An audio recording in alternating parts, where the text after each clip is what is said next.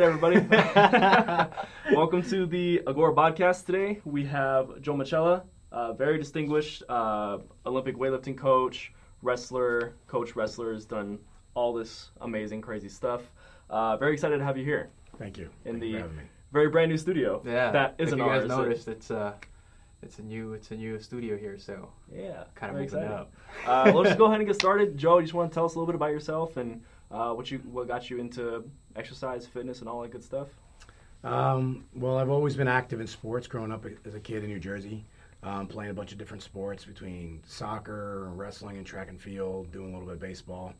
And then I started lifting weights when I was about 12 years old. You know, I was always an overweight kid, and I found, exercise and special lifting weights. One, I was good at it, and two, was helping me get in better shape and lose a little bit of weight. And then as I got older, I saw that strength training made me a better athlete. And in particular, sports like track and field and wrestling, where I accelerated the most. And then I was able to do very well in high school wrestling in New Jersey. And then I was able to earn a scholarship for wrestling in college. Spent 2 years at Rutgers University in New Jersey, and then transferred into Arizona State, where I finished my career. And while I was there, I studied more about exercise science. One of the things I felt then when I came to college in wrestling is that everyone was trying to train me like a football player because I was a big guy. I was a heavyweight on the wrestling team, and I felt that it wasn't the best way to train me. Mm-hmm. So then it made me more interested in learning how other athletes needed to be trained that was different, than just training for football. And then I came across the sport of Olympic weightlifting and saw that it was a superior method of training to be strong, powerful, and athletic. And then I started incorporating movements to help me with wrestling. And then when I converted into then my coaching career of strength conditioning, I was using it as a main theme and a main methodology of how I coach my athletes. And during that time period, I started exploring more the competitive side of coaching Olympic weightlifting and fell in love with it. The competitive drive that I had with wrestling then kind of gravitated into now the competitive drive as a coach. And I was very successful early on with working with a lot of young athletes and getting them to national levels, and they were winning national level competitions. And then it progressed into then international competitions, medaling at international competitions. And for the better part of almost 18 years, I pretty much have put an athlete on every major national and international team in the U.S. And then culminating my career in 2012, I was the head women's coach of the Olympic team. I had an athlete that finished in the top 5 that year. It was a pretty good and pretty prestigious event, and it just kept going. I haven't slowed down. Every year, pretty much all but like 2 years of the last 18 years, I've had an athlete that has either competed at a national event or medaled at a national event. Now we have kids as young as 11 years old, and we have athletes as old as 65, actually, that compete. Yeah, Olympics can't really attach any more prestige. Yeah, we're getting there. We don't have a gold medal yet, but we're working on it. So. It's quite the resume. So you mentioned weightlifting. So weightlifting is obviously your forte. And I was always wondering, I think a lot of strength coaches in the United States have kind of has already seen the value of weightlifting when it comes to developing stronger, more powerful athletes. And in particular, I observed this when I was interning at SCC. I was working with their head and strength conditioning coach, and she had their athletes do a lot of weightlifting movements, most notably just the power version, the power clean, and then the power snatch. But what I noticed was a lot of these athletes weren't really performing the movements correctly, so I'm not really seeing the transfer over to their sport. Do you think it's valuable to still have those movements into, like, let's say the football team's strength conditioning program, even if they're not doing it, let's say, like form-wise perfectly as an actual Olympic weightlifter would? The short answer is no. Okay, the problem you get is with any activity, sport, new movement, that there's research or people feel that is very beneficial, like doing Olympic lifting. People go, we need to implement that in our program. We need our football team, our track team to start doing that. But the problem is that they don't study the breakdown and the progressions that are needed to use those movements successfully. And what they'll do is just try to implement the movement, unaware that the athlete may have limiting factors of flexibility, coordination, prior injury, or they just are not ready to move on to the movement. There's certain stages that have to be mastered first. That if you do that, you will then have the success. People will just say, we're just going to throw the movement in there, like doing a bicep curl. It's a very simple exercise, a bicep curl, and they'll be like, well, it's simple. Well, the snatch or the power snatch is very complex. So what happens is coaches are like, you got to do this now. We need results right now. As opposed to saying, well, we need to teach them the foundation first. And it may take 3 weeks. It may take 6 weeks. It may take a year for them to get to the final product. But in the meantime, they're going to develop aspects of flexibility, strength of position, general coordination, areas of strength, say in the lower back, because they're doing isometric positions to their holding. And a lot of coaches just don't want to have the patience for that. Whether they themselves don't want to have the patience or their sports coaches that they're working with say, hey, I need to see numbered results. Why isn't this kid squatting 500 pounds? Why isn't this kid cleaning 300 pounds? And you're going, well, coach, I need 6 weeks or I need 8 weeks to get him to a certain progression point. They're going, no, you need it now. So there's pressure that way. So what happens is they get the fast food mentality and they just kind of throw it out there. Well, last time I tell you, you want your grandma's home cooking or you want McDonald's, okay? No offense to McDonald's, but it's not as good. But you want something that has now been taking the time, okay? And if they do that, they do it the right way. And there are coaches out there that do it, but some don't. And we always say that we'd rather have you not teach it if you don't fully understand it, okay? Because you're going to wind up getting someone hurt or you're not going to effectively get the movement out there. People will look at 1968 Olympics in Mexico City, where there was a lot of research done with athletes, whether it was learning Olympic lifting, whether it was track and field, and they saw that the Olympic lifts that developed a tremendous amount of power, development of vertical explosiveness. Then some points they saw that Olympic lifters were actually faster than some 100-meter runners in the first 3 meters off the ground coming out. We actually did it. There was a test done at the Olympic Training Center in Colorado Springs where they took the female weightlifters that are up there and the women's resident volleyball team, and they did vertical jumps. And our weightlifters were jumping just as high as some of the volleyball girls. And they don't do jumping. It's not their sport, but they're doing resistance extensions with the lifts. Yeah. We actually had a girl at the time, our top heavyweight at the time was Cheryl Hayworth. She jumped 27 inches off the ground. She weighed 315 pounds. Wow. Okay? There's a lot of offensive linemen that are at D1 and in the professional ranks that can't do that. And our top jump was by Natalie Wolfolk, who was a 2008 Olympic. She jumped 33 inches off the ground. Okay, and she's not a volleyball player, but she had that explosive leg drive because they're doing movements like this. So, but then the coaches will see that and they go, oh, we got to start doing it. But we're only going to do 2 sets of 5 at 75% of intensity and think that's going to elicit the same type of response that she's getting now training these movements 6 days a week. And it's not the same. So there has to be more education. There has to be more of a humbling of the strength and conditioning coaches that are out there to learn from other people and not just kind of throw something in there. Because they just like, well, we can't take out this, and this to implement that. And it's like, well, you have to. Something's got to give. Plus, they're bound by certain time restrictions, certain NCAA restrictions in terms of how many hours they can work with these people. So you have issues with that. But for the biggest thing that I see is that, without sounding disrespectful, they're not educated enough to understand it's a longer progression process before you can actually get to the final result. And if you take the time, you can get the results. I've gotten the results. There's coaches that are out there at the college level that have gotten the results if they take the time. But it's immediately the day when they come in there, you have to start implementing that. And you can't just sacrifice any technique for, well, he's not a weightlifter, he's a football player. Or he's not a weightlifter, she's a volleyball player. It doesn't matter. When people come to my facility and you have weightlifters, you have volleyball players, you have track and field athletes, you have wrestlers, you have all these different athletes all training, and people go, well, which one's the weightlifter? Because they can't tell. They all look the same. They all look the same because technically I don't teach different. Mm-hmm. Where some coaches go, well, I don't have to be that disciplined with the technique with this person because he's a football player. Well, he's going to get hurt if you don't teach him the right way. Yeah. Plus, he's not going to get the full benefits of the performance benefits out of the movement. So why wouldn't you teach him to be more disciplined? Now, what separates the weightlifter from the football player in my facility is the volume or the time spent on those movements. Whereas a football player is not going to have the extended period of time in there because he does have to do other exercises. They're going to be more football specific.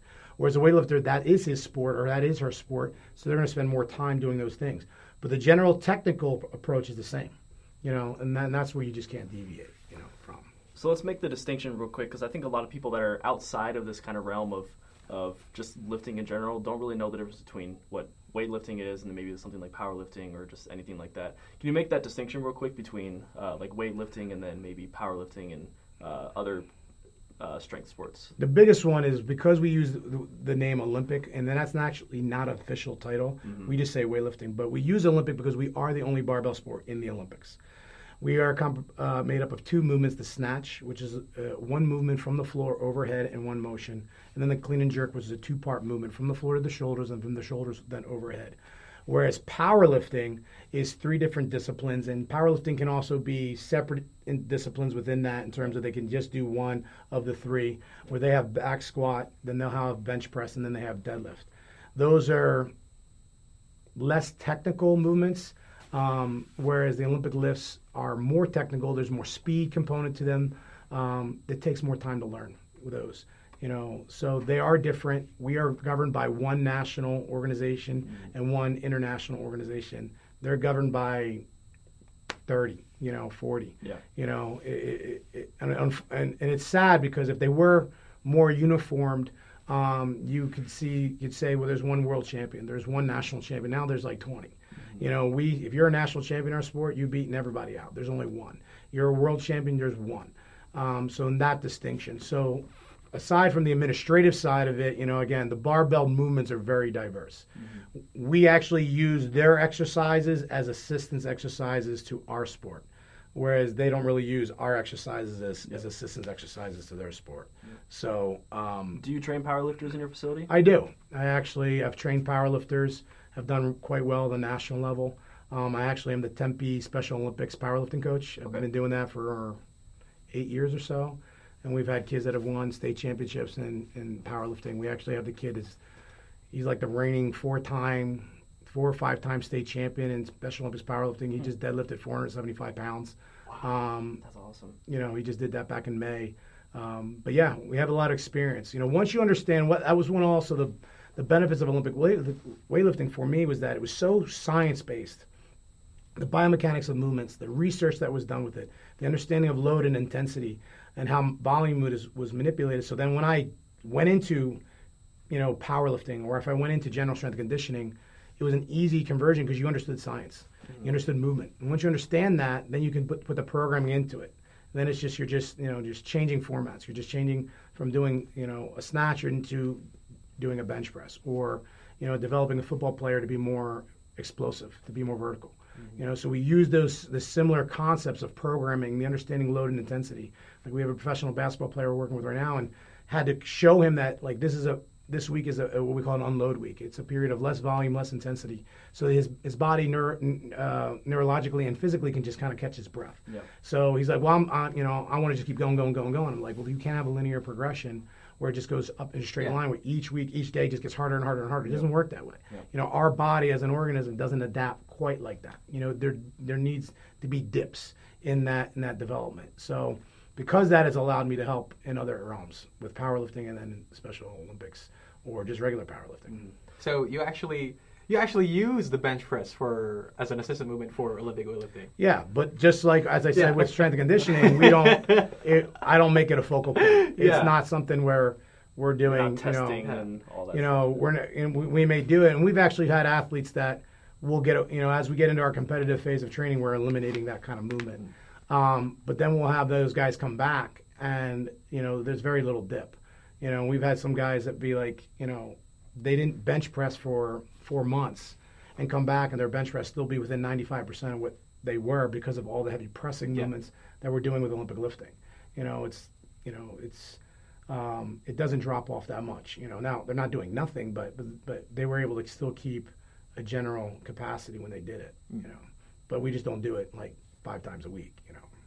So what's your philosophy on just accessory movements when it comes to programming that for your athletes? Because I know there's coaches that are very minimalist with it. Like I know John Bros, he's like, well, we're going to do the snatch, the clean and jerk, we're going to do the power versions, and we're going to do the pulls, and that's it. We're not really going to mess with anything else. But then you have, other coaches, like let's say internationally, like in China, who are really big on accessory work, even like going as far as to put in like the bodybuilding type movements in there. Where do you stand here? Well, you have to look at the philosophies that go back behind both of those people. Like John Bros adopted a philosophy of specificity that came from the Bulgarian method of training, where it was once you've reached a certain point athletically, you then minimized the amount of exercises you do.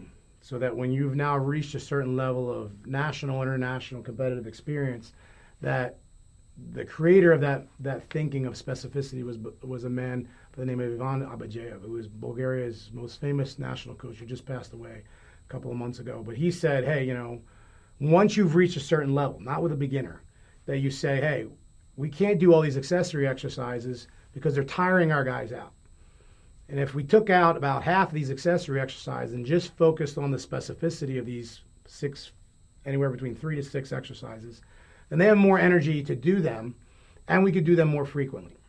So there was a lot of research that he did with that, and it showed to be very effective. But the problem is that's not with a beginner. It's not with someone who's a novice. It's not with someone who recreationally does this from time to time. It was someone who was already a high-level lifter, meaning they've already dedicated 8 years into the sport from the time they were a younger kid into the time that they're now in their early 20s, and then they implemented that system. So the problem you get, and this is not knocking John, is that people, again, get misinformed that anyone can do that.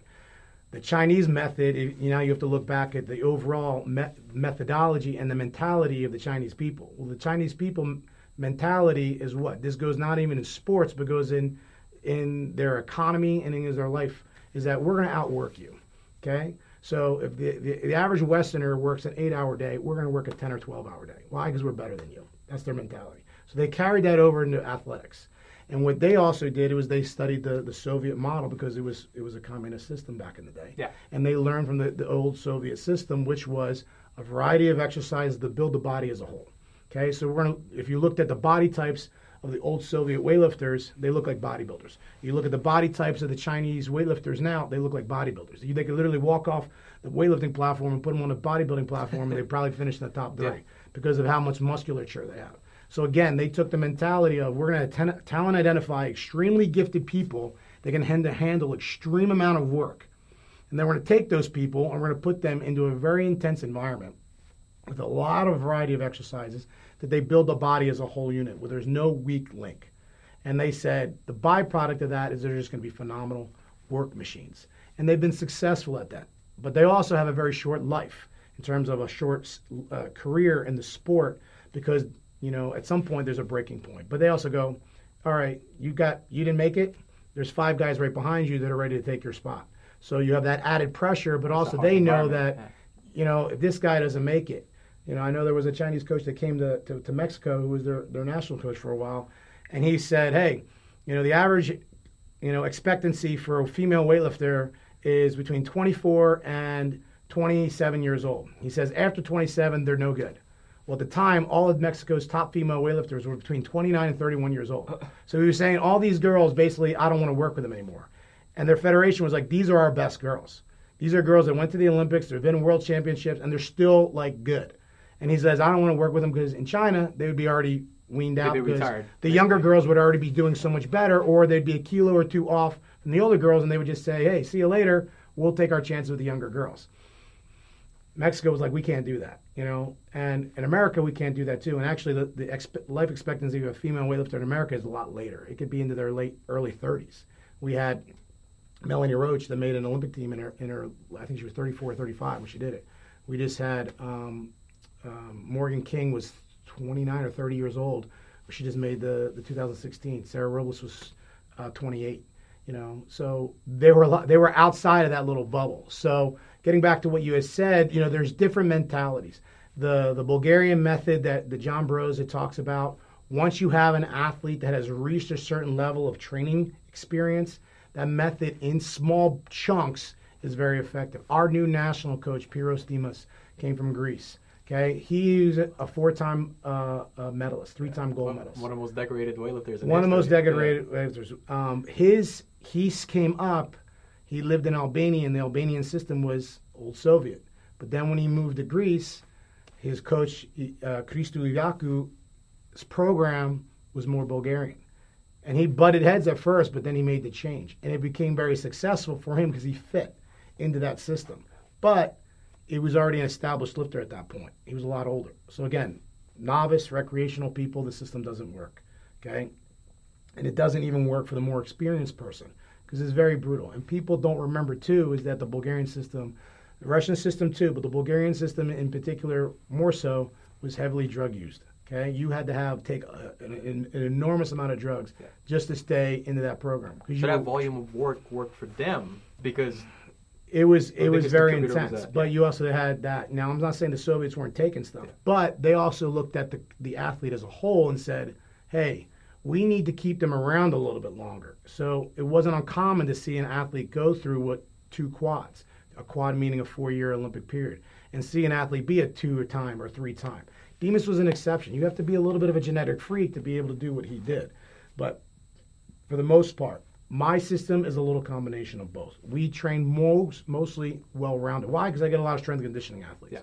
But 2, because we also train a lot of developmental kids. We have kids, again, as I said, that come in that are very young. So I need to train them as a whole unit.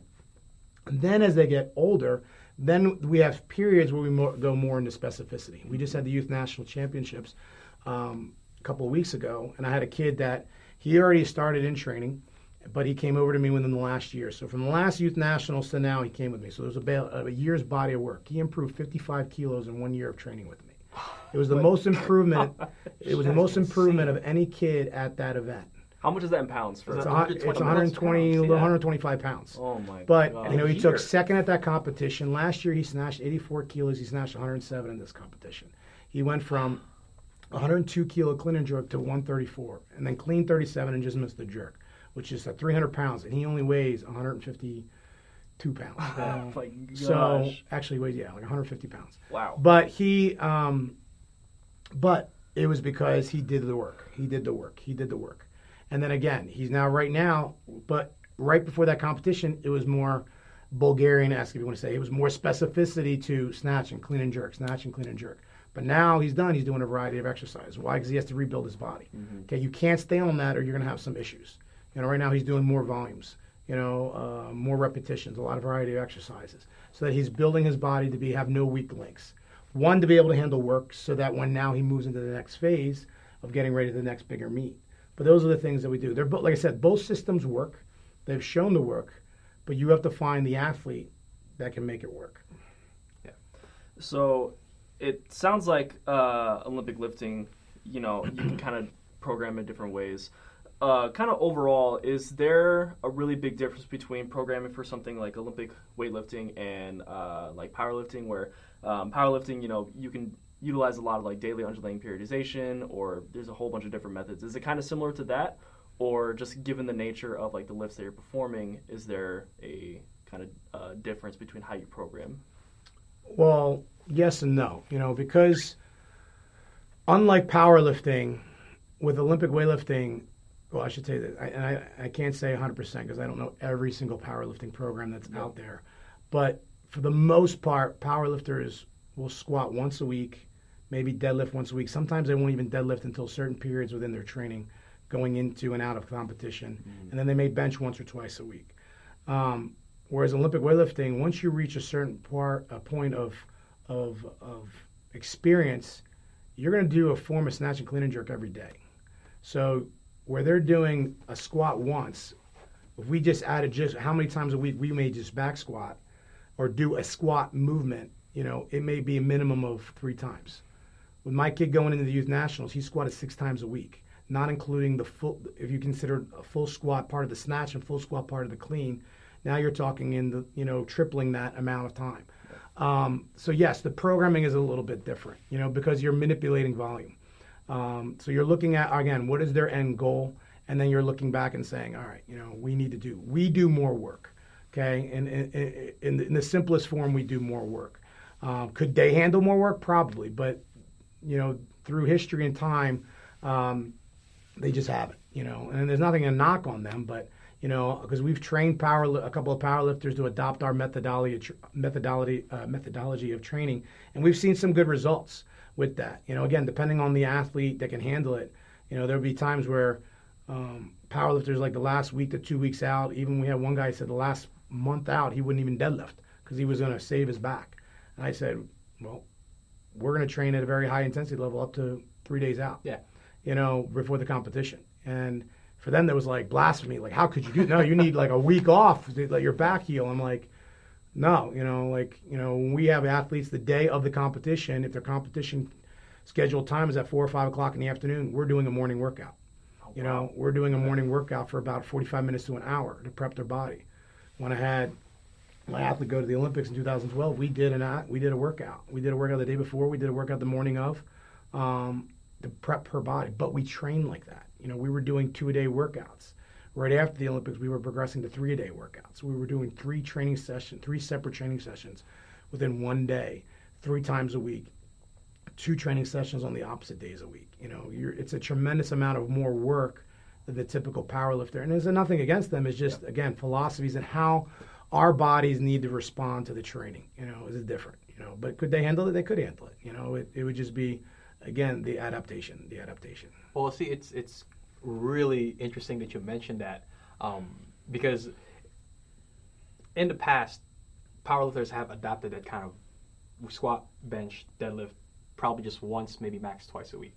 Now, from what I'm seeing, I competed in competitive powerlifting. From what I've seen with a lot of coaches, is they're starting to adopt that mentality of programming where we're going to squat 2-3 times a week, deadlift twice a week, bench 3-4 times a week.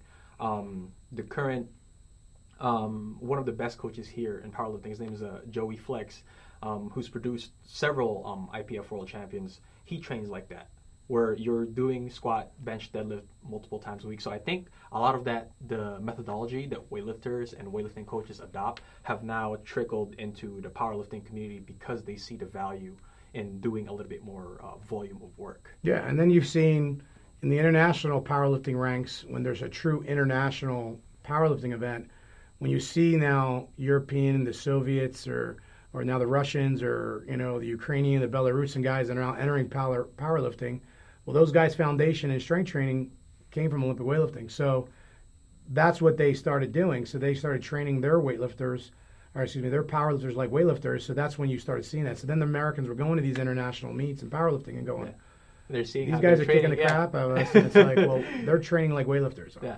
And it's not uncommon to see them do a squat, a bench, and a deadlift all in the same day, and then now do that 2 or 3 times a week, as opposed to just not doing it all and just waiting to the competition to do it, or maybe just doing it once 2 or 3 weeks out before the competition starts. They're doing it now, you know, more throughout the year, you know, and it's good. You know, like I said, you know, not, you know, everyone can learn from everybody. You know, like we learn a lot of things from powerlifting. You know, we learn, you know, different, you know, things that, you know, that we can now adopt into our programming, you know, sometimes. But they've learned a lot from us as well. So, you know, there's a good relationship. We have a good relationship with powerlifting, you know. Mm-hmm. You know, sometimes people think that we're like, you know, obviously always at odds, and it's not really the case. No, you know? I don't think so. No. The only thing that's always been the knock Maybe over the past, years. yeah. Well, over the past, the issue was that, you know, most powerlifters can go into any commercial gym and still train, whereas Olympic weightlifters were not allowed because you're dropping weights, you're bringing chalk, you're making too much noise, and people would complain. So then they were, shunned off and pushed into garages and basements and, you know, private facilities, and then where the powerlifters were allowed to stay. So, you know, those guys, you know, their sport for a long time prospered more than we did because of that. You know, they were more visibly exposed to the general population. People saw some big dude in the gym, he's squatting a lot or he's bench pressing, and people were like, oh, I want to be like that guy, you know, where they didn't see the guy, you know, snatching 400 pounds because he wasn't there. Yeah. You know, I was fortunate. I was one of the few guys in Arizona that actually had an Olympic weightlifting facility in a commercial gym, you know, for several years. And people would be like, man, that's crazy. You know, that's pretty cool. And then we would get people that would be interested in it. Not everyone could do it, but at least they were more aware of it and they were exposed to it a little bit more. You know, and then we had to go private, you know, outside of that facility because, again, we grew and then we just couldn't keep utilizing that same space. But, you know, but we have a good relationship with powerlifting. I think now you're seeing even a better relationship than probably we even had, you know, 20 years ago. Yeah, absolutely. And I as a powerlifter, I believe that there's absolute great value in programming weightlifting into your routine. So that's actually one of the questions that I wanted to ask you today is how would a competitive powerlifter program weightlifting into their routine to see some success out of it? Well, I'll use, even though you're asking me about powerlifting, I'm going to use an analogy of strongman because I have a strongman guy that's training with me who basically is asking the same question. You know, he's a strongman and he wants to know how to implement, and he came to me how to implement more powerlifting movements because he needs to be more explosive and powerful. So, in that situation, like with powerlifting, again, as I talked about earlier, is breaking the movements up into pieces. So there's certain pieces of the Olympic lifting movements, or how we teach the movements, that become exercises onto themselves. So one in particular would be what is called a clean pull. In powerlifting, you have a deadlift. We have a version of the deadlift where we're fully extending on our toes and we're shrugging. With powerlifting, not only would add that movement into a powerlifter's workout, but we also may abbreviate that movement to just go from above the knee. So we'll go from above the knee, say from our rack position or off of blocks. And now from above the knee, they have to extend up their toes and shrug as fast as they can. Okay? Well, developing that fastness, will help them with their pull. Okay? Same thing with now showing them variations of their squat. If they're normally a wide stance, low bar back squatter, we say now bring your feet in and do a high bar back squat. May introduce front squats to develop the legs differently, okay, than they're normally doing. But also doing different forms of tempo squats, where they're doing now a 3 or 4 second eccentric controlled low and then explode out. Doing squats to a certain rack position where you have pegs into the rack. They're squatting to a certain depth, where it be parallel, slightly below parallel, holding that position under tension and then exploding out. And then timing that position and saying, hey, from that parallel squat position to full extension, you're averaging 1 second. I need you to be at 0.9. Okay? Now see how fast you can move 75, 80% of your max for 5 doubles at that weight. And now we're going to time that. We have another form of calculation, another goal that we can set for them. So they know now if they're moving from that position up, now they can be faster. Same thing, they're implementing push presses to develop the shoulder strength and the overhead stability work, okay? Implementing overhead squats, again, from a flexibility standpoint, because what happens with shoulders from doing too many bench presses, the anterior delts pull them forward and they get impingement issues in their delts. Well, now we can now show them how to do overhead squatting movements, presses from behind their neck in various different planes of motion. They're going to gain more flexibility. They're going to have to now balance out the muscles in the front with the muscles in the back, okay? So they'll have less injuries, repetitive overuse injuries from just doing bench all the time. Same thing with the deadlifts. Again, just showing them different stances. A conventional powerlifter is taught be flat-footed, but then sit back on your heels and just kind of like sit back and go. We teach to be more of flat foot, so you have a better center of balance that you can drive off of. Just showing them how to be different. Also you have guys that have historically only split gripped on their deadlift, and now you're starting to see some powerlifters now going both thumbs down but hook gripping their hands, and some of the strongest guys in the world are are deadlifting over 800 pounds with a hook grip, because now they're in better alignment. They're not now tearing biceps because their arms are out of alignment. So different things like that we would implement with them. Again, with the programming, it's a little bit more complex, but again, teaching them how to mechanically be more efficient, showing them accessory exercises to develop different aspects of their lifts. Again, whether it's the lower back, their upper back, position strength with their squatting, position strength, and taking the movements to a different level for them. Partial movements, just having them deadlift from a deficit, only deadlifting to the bar to above the knee, what we call our first pull movements. They're taking the bar from the floor to above the knee. Just developing that aspect of the glutes and the hamstrings can have tremendous benefits for a powerlifter. Again, as opposed to just they do the same deadlift over and over and over again, or they're just doing sumo over and over and over again. Mm-hmm. And whereas now they're developing other, again, like the methodology we talked about with the Russian system before, they're developing the body as a whole unit. So they're developing that there's no weak links in that chain. And then with the programming, they'll be better, overall. So these variations in movements, would you program these movements further out from competition and then become more specific as we get closer in? Yeah. Because obviously we have less time to work with a powerlifting athlete, because we don't, like, if you're prepping somebody for the Olympics, it's going to take them 4 years as opposed to somebody who's competing in powerlifting where it might be every 3 months or so. Well, we still have our events that will be every 3 months, or we'll have a national events, and we have, you may have 3 or 4 national events in a year. So the programming would be the same in terms of, all right, it depends on when you get that person. It depends on when that next big event is, and then you would backtrack. Say, all right, we have 6 months. Okay, we have 6 months to play around with between this point and then the point of when we need to be ready for that competition. My philosophy, my program, anywhere between 8 to 12 weeks out, that's specificity. So the last 3 months, 2 months to 3 months, is going to be more specificity of training. So we're going to be, decreasing the amount of exercises at that point. But again, it depends on the person. If they're still a very young athlete, we may push that within a month, so that only 4 weeks go into that competition. will be more specificity of training. It's a more experienced person, it may be a little bit different. Bigger competition, a little bit more different. But then that gives you then that 3 months prior that you're now adding more variety. But the variety has to have a goal.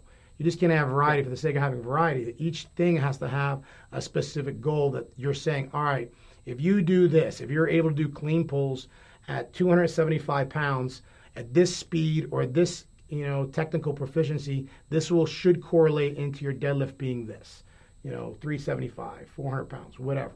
And you look at those different correlations. In weightlifting, we have that. We say, hey, if you can do a power snatch with this amount of weight, your snatch should be this. You can power clean this, your clean should be this. You can back squat this, your front squat should be this, your clean should be this based off those numbers. Powerlifting is still learning how to do that. The problem is that sometimes they do movements that are so diversely different that there's not a correlation or a transfer into it. That's why some powerlifting movements we don't do because they don't transfer into our movements. Again, that's why we high bar back squat with a narrow stance, because the position of a high bar back squat is similar to how we're going to pull the bar off the ground. Okay, the stance is going to be fairly similar. The body position needs to be fairly similar. Doing a low bar wide stance powerlifting style back squat does not translate in or transfer over into us movements. Okay, that's why the front squat is so much more of a transfer exercise in to our movement of doing the clean, because that's the finishing point of doing it. For the longest time, we used the overhead squat as an exercise to indicate to us whether someone is going to be good at doing Olympic weightlifting. We've now progressed to, can someone take the bar with the snatch grip on their back, press into an overhead squat, stay there, place the bar on their back, press the bar up, and then stand up. Because that's showing flexibility, it's showing strength, it's showing hip flexibility and strength and control. That has more now of an indicator that we know that exercise will correlate more into someone whether they can do the movements. Powerlifting is a little bit different. They used to say, all right, if you can bench press this, you can incline this, and vice versa. It was like 85%, whatever you could do. But now, because of the suits and because of the equipment and because of the wraps and the technique of the wide stance or the wide grip on the bench, the super arching in the back, they don't transfer it anymore. Before you say, all right, if you can bench press 315, you should be able to close grip at least 275, 300 pounds. But again, because if you're using equipment, you're not using equipment, the transfer is now not the same. So the numbers don't translate. We had a guy that came into the gym and he was a powerlifter. He wanted me to train him. And he did equipment. He could bench press 300 pounds raw. He bench pressed 600 pounds with his shirt on. Yeah. And I'm like, that's insane. And I'm like, now you have these guys. We train one guy. He's like, I want to bench press 700 pounds. I want to bench press 700 pounds. He was like a 500-pound bench presser. He got to this shirt that was like, it literally could sit on the floor by itself and stand up and not, it was like a suit of armor. By the time he put it on, he got to 650. He was able to press it. He's like, I got to put 700 on there just to say I put it on there. He got to the point, actually, I think it was with 600. 600 pounds, he could not bring the bar to his chest because the shirt wouldn't let him. Yeah. He literally was pulling down on the bar to bring it to his chest. It was 600 pounds. I said, no offense, but for me, this is not sport. The equipment is assisting you so much that it's not a true indicator of your fitness level. And again, not to bash powerlifting, but back to the original point of some assistance exercise will correlate over. That's why you see, in powerlifting, guys are doing, lockouts. They're doing heavy lockouts. They're doing chain stuff. They're doing band stuff. Why? Because the shirt takes you to here, and then you just have to work on your triceps and your final point. Same thing with the suit and the knee reps. You're just doing lockouts with the weight because everything else is taking you from bottom position up. They're trying to make a deadlift suit, but it's not the same. But what do? They do sumo stands. Now these guys are doing splits, and the bar's moving 3 inches. I'm like, come on, But again, you then have to train specificity for that. But if you train to be strong, you train with a variety of exercises, it will translate and carry over. I didn't want to go off on a tangent over there. And like I said, I'm not trying to bash them, but it is a completely different animal. We have very minimal equipment that we use, and that equipment does not assist to the degree of a bench shirt adding 300 pounds or more to some guy. I don't think anybody's going to be offended because the sport of geared powerlifting has kind of lost favor, and it's a lot more of the raw powerlifting now. I think specifically because of that, I think people were training powerlifting and doing all of these other variety of movements, expecting that it would have some transfer over to the actual lifts, but what they found was that if you train for geared lifting, your training is going to be completely different from training for raw lifting. because it's not, the movements aren't just going to have the same carryover into your competition lifts as as it would for a raw lifting. Yeah, it was hard, and we had a guy that was like, I'm looking at the numbers, his training numbers, like raw. I'm going, there's no way you're going to bench press this weight. And he's like, oh yeah, I got it. I'm like, there's no way. I'm like, you can't. I think we had one guy, he could barely bench press raw like 285. He benched 365 in a meet, and you're going like, it was 385, and I'm going like, it's like 100-pound difference. And I'm like, but they don't realize too the stress on their joints and their tendons and ligaments, because they're not training with those percentages or within like a reasonable range of those percentages. Then all of a sudden you add that weight on. That's why you see so many more injuries in their sport because of that. They think, weightlifting is dangerous for it. I'm like, yeah, but you guys are just as bad, if not worse. Because the rate of catastrophic injuries in our sport is very low. One, if you're coached by someone who knows what they're doing. And two, when you see these catastrophic injuries, you see them at the World Championships, the Olympics, and people don't know the backstory. It's like, it's the Olympics. You're going to save a lift that you normally would just kind of let go. You would dump. The world stage. In the powerlifting, you see these guys in like routine lifts that are getting hurt, and it's just because the weights now, the tendons and ligaments finally say, I'm out. Like, I can't do this anymore. And we had a guy that did that. He did a powerlifting meet, and he tore his rotator cuff because he was a guy too. He kept going back and forth between raw and equipped, and then he did a raw meet.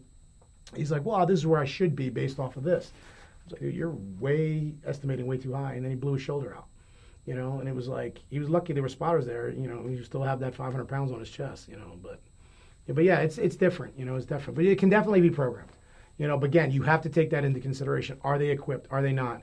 What's the style of technique that they're using? And then you as a coach, you would have to then say, all right, what's the best method for this guy, this girl? Like I said, I don't really train equipped powerlifters because of that, and again, nothing against it, is because I should say the amount of time and energy that I would have to put into the research for that, I'm not willing to do it. Yeah. Because it's not my area. Could I do it? Yeah, I just don't, it's not my area. But that's why we do the raw kids, whether it be the Special Olympics kids, because we train them like weightlifters. Only difference is they're doing bench press and deadlift, type of thing. Let's transition over to out of training and just talking about a little bit about the Olympics, because as we mentioned earlier, you were a coach at the 2012 Olympics. How did you even get that position? How did you even get that job? Well, back up a little bit. So prior quad meaning the prior Olympics going in 2008, coaching selection was purely deemed off of our national federation selecting coaches. And a lot of people got mad because it was like, hey, man, I'm producing athletes to these levels. I should be rewarded for my production and not just picking a random coach, just based off of his year's experience or something like that. He may not have worked with my particular athlete. So going into that Olympics and pretty much going forth, our national federation said, hey, if you produce, an athlete, like you're gonna get rewarded. And the last 3 years going into that Olympics in 2012, 10, 11, and 12, I had the number one female weightlifter in the country. Her name was Sarah Robles. And I was that quad, if you had the number one athlete on any international team, you were picked to be that head coach. So in 2011, I was the world team coach. 2010, I was the Pan Am team coach. And then the Olympics, I was the head coach for the women's team because I had the number one ranked girl. Same thing if you had the number one ranked guy, they picked that guy. And then we had other assistants and national coaches that helped out. But that 3 years, pretty much that 3 years going into it, I was the national coach for every major event going into the Olympics. But it was purely based off of production, which I feel it should be. Now we've kind of changed it a little bit, but production is still a major part of it, which shows that you've had to produce somebody. And I worked with her from 2008 going into 2012. Fairly religiously for that entire stretch of the time period, and it was pretty grueling. There was a lot of sacrifices that had to be made, especially going into that Olympic year because, I always tell people she was the number one ranked girl for 3 years going into that. If we didn't finish that year number one and on the Olympic team, everything didn't mean anything. It was a complete waste. So I tell people that the making the Olympic team that year there was more pressure on us than actually competing in the Olympics. Because we would be considered a failure if we didn't. And she pulled it out, And then in the Olympics, she did pretty good. And then I don't work with her anymore, but then she went on and won a medal in 2016. And part of me, I take a little bit of solace knowing that I had something to do with that, because I trained her from 2008 to 2013. She made, tremendous progress with me. And then we didn't work with her going into 2016, but she, the numbers she hit at the Olympics were actually less numbers than she did with training with me back in 2013, which I was like, hey, I felt pretty good. So, I don't take full credit, because the coach that was working with her, I gave him a lot of credit. He had to deal with her mentally, but it's all right. We'll edit that out. But anyway, I had, I took a little solace knowing that, it's kind of like someone who's like a carpenter or a builder. You built that building. You built the foundation, and despite numerous people going in and out of the house, you realize you had something to do with that, People may paint it a different color, but, you still... The foundation is there. The foundation was there, yeah. So... and then we've had other athletes that we've worked with over the years that have gone on to... that we've coached at the World Championships, the junior world level, and they've gone on. And that's part of having, doing this for a long time, is that eventually someone's going to move on, and then you've had success, and then... you've done your job if they've continued to have success. Mm-hmm. That they leave you and then they, fall off the wagon, it's sad, but, you hope that they can then take what you've taught them and they moved on. Absolutely. So not to, bash USA in the Olympics or anything, but, compared to other countries like China or something like that, when, at least in the Olympic, stage, we kind of fall short in terms of like medaling and things like that. What do you think personally USA needs to do to kind of get up to that next level? I mean, you mentioned the heavy use of drugs. Do you think it's just that? It's one component of it. We drug test our athletes in America to make sure you're not taking drugs. A lot of other countries drug test their athletes to make sure that they can pass the drug test. Completely different mentality. Yeah. They would have the support of their government to fund the athletes in a very big budget. We don't. Our sport is growing tremendously. We have more people participating in weightlifting now than when I first started, let alone 4 years ago or 5 years ago when I took an athlete to the Olympics. We have more participants, but funding is a big deal. What I think still personally is going to attract more people in the sport, yes, it's going to be the funding, but I've said it for a long time, funding the right people. Since 2000, when women's weightlifting was first introduced in the sport, we've had the most team members and we've had more Olympic medalists in the women's side of weightlifting than we had the guys' side. But yet we fund both men and women's programs equally the same. Mm-hmm. And it's like, well, wait a minute. They're producing more than the guys, but we keep throwing money into the guys and they still haven't produced. So in one aspect, other countries would be, or it's like if you have a company and you go, hey, our company sells sneakers and we're killing in sneakers, but, the umbrella division is not really killing it. But we're going to keep giving them both equal amount of money and we're going to hope the best happens. Yeah. Well, the CEO or the accountant of the company is eventually going to go like, we're not giving the umbrella guy any more money because he's not producing. He's not producing. We're going to now fund more money into the sneaker guy because we'll see what happens, So we need to take that approach. One. Second thing, and I've been a bit advocate for this for many, many years, is that we need to have more college programs. Getting accepted in the NCAA is kind of like, a long shot, and it won't probably ever happen. But that's not what we need. We just need more colleges to recognize and allow us to have programs there where kids can actually get a scholarship to go to that school. We have about 4 programs in the country right now. Lindenwood University in St. Louis. We have Northern Michigan University in Marquette. We have East Tennessee State University in Tennessee. And we have LSU-S in Shreveport, Louisiana. And these are schools that offer scholarships? That offer scholarships for kids to be weightlifters. Wow, that's awesome. The school recognizes it. In some cases, like in Lindenwood, they actually give them a travel budget as well. So kids can go to those schools and get a scholarship for weightlifting. Mm-hmm. We used to have, when we had a training center at the Olympic Training Center, that was another option, where if a kid made it to the Olympic Training Center, he would get school paid for while he was there. But we need about 25 of those, if not 30 of those schools. Yeah. If we can get at least 10 scholarships in each of those 25 or 30 schools, then the kids that are coming up can go, wow. The parents of those kids coming up and go, wow.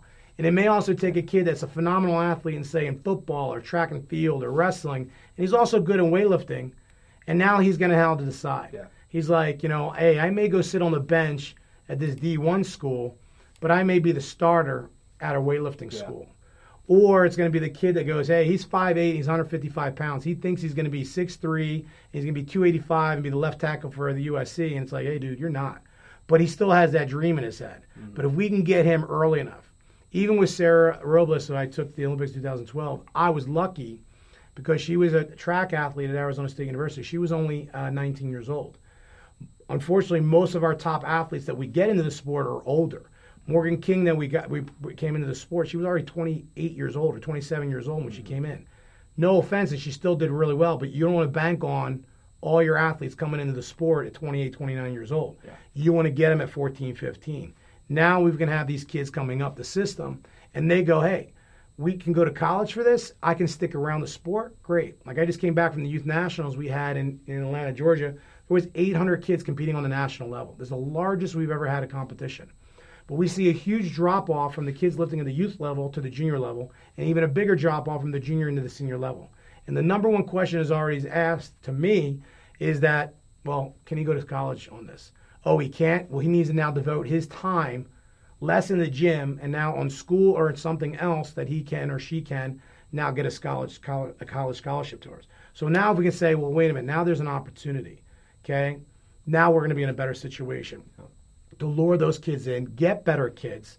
We fund the better kids a little bit better, so now that they don't have to worry about anything. Yep. One of our issues going into 2012 was Sarah was getting paid nothing. Mm-hmm.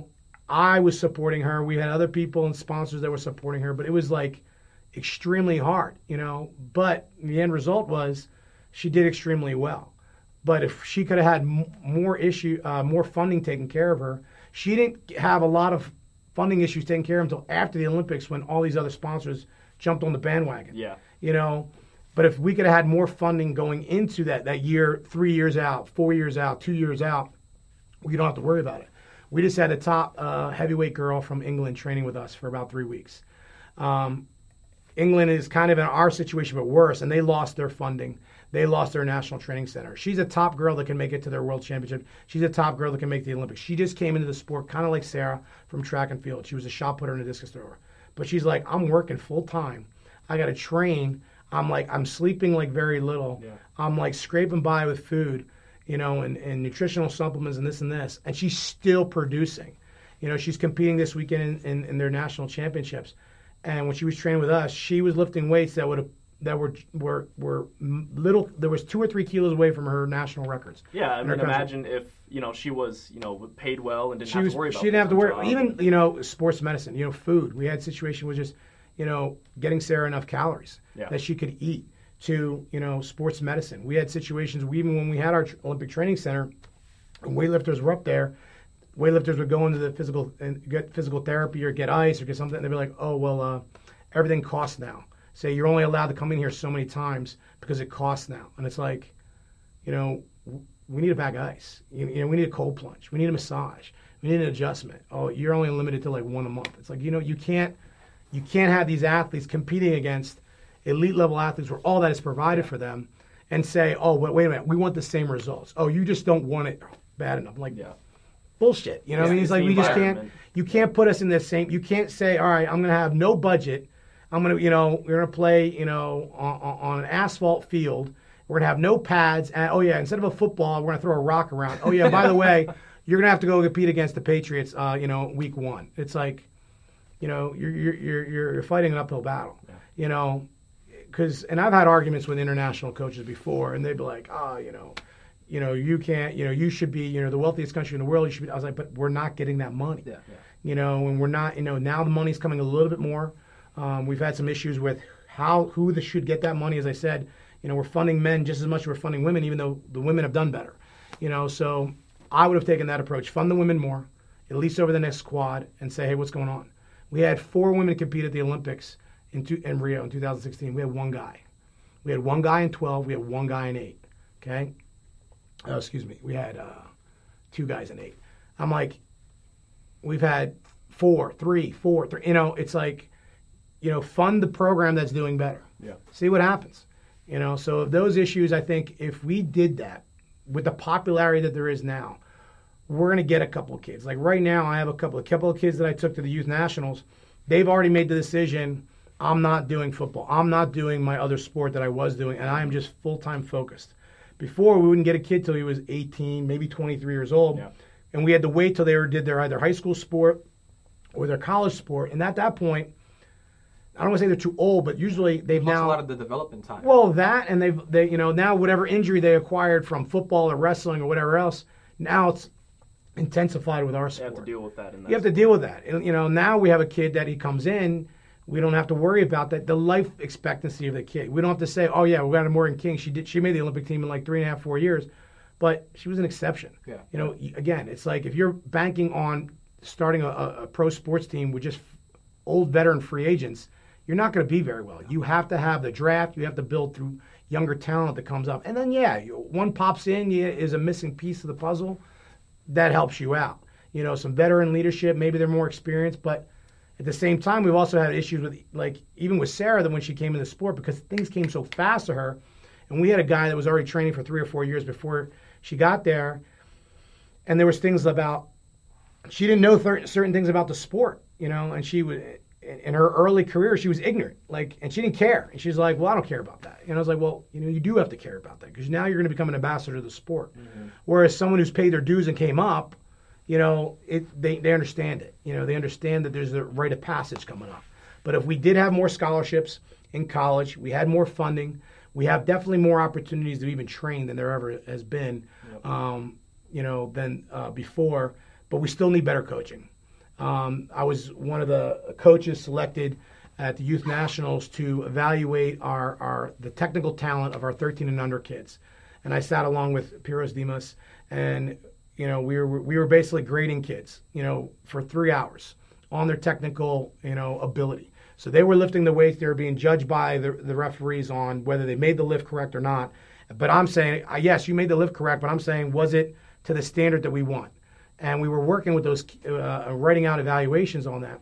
And there were some moments where we were like, oh my God, like how did this kid even get here? Like, he would turn to me and goes, if that kid's coach brought that kid to a national competition in Greece or in Russia or in Bulgaria, he says his coach would be shunned out of the gym. And he would be publicly embarrassed because he brought a kid that was not physically prepared technically to this competition. Mm-hmm. And I said, you're right, but we're not in that situation, And I said, my downside is I tell it as it is. And I would tell the guy, and people go, Micela is not a nice guy. I was like, why? Because I tell you the truth, but the kid shouldn't be here. One time I had a dad call me up from Colorado, he had an 11-year-old kid, and he wanted to compete at the Youth Nationals. And this was several years ago. And he's like, oh, he didn't qualify in Colorado. Can we drive down to Arizona and compete at your event? Because he needs to qualify. And I was like, send me a video what the kid looks like in his last 2 competitions. And the kid was horrible. He's 11. And I said, you don't need to compete. Your son doesn't need to go to this meet. Your son needs to train. And I said, here's a list of a couple coaches that are very good in your area. Please reach out to them. Because he was just the mentality of like, I want my kid to go to a national meet. And he doesn't care. Wants to live vicariously through his Exactly. And I was just like, hey, man, like your kid's not ready. Like there's no shame in going like you're not ready. Yeah. Spend more time, develop the right skill sets, and then we'll see what happens. So, that's where I feel that better coaching, the funding in the right ways, and then obviously the college scholarships would be a tremendous benefit to us. Because I think now the popularity has gotten there where I think people will jump on. We have a couple people, but we need 1 or 2 more people to really do it at a high level. And then I think the tipping point will happen, and there'll be this, once you get that media attention, then everyone's going to start jumping on board. And then that's when the sponsors' dollars come in, and that's going to be huge. Absolutely. Well, unfortunately, we're getting close up here on time, so let's just ask really quick, where can people find you if they want to ask any questions or talk about your facility a little bit too? My facility is in Mesa, Arizona. Our website is performance1.net, www.performance1.net. You can also find us on Facebook at facebook.com/performance1. We're not an open facility, so people just can't come in and like use our facility. Yep. But we're always willing to work with new athletes. Contacting me through either phone or email is the best. We have a lot of people from a lot of different backgrounds. Like I said, 11 years old to 65, that come in here. Our biggest thing is we are not purely a recreational facility. Our facility is geared towards the improvement of athletic performance. So whether you're an athlete training for a sport or you're a weightlifter getting ready to rock and roll and take it more serious. There are other facilities that are there for recreation. We're just not that, facility. So we are a little bit selective in that regards, but the quality of coaching, like I said, you'll get, 99.9% of the time I'm there coaching, and it's a good thing and it's a bad thing because, I don't get too many vacations, but because of that, you get a lot of attention, so whether you're someone who's just like, we have a lot of people that are just in town visiting for the summer, or we have, again, athletes that are just wanting to take their level of training to a higher level, whether it's the technical understanding of the movements, whether it's the programming that we offer, or just the mentality, how I bring it. We've been very successful in producing that. Awesome. Well, that does it for this episode of the Agora Podcast. Thanks, everybody, for watching. You can find me, Michael Navarro, at MikeyErnesto_the Agora on Instagram. Mr. Juan Schroth. Find me at Agent J Schroth at everything. And thank you guys for tuning in. I can't wait for this to go live. This is probably one of the most exciting podcasts we've had. Thank you, Joe, for being here. That was amazing. Thank you. Thank you very much. Appreciate it. Thank you. What does Agora stand for again?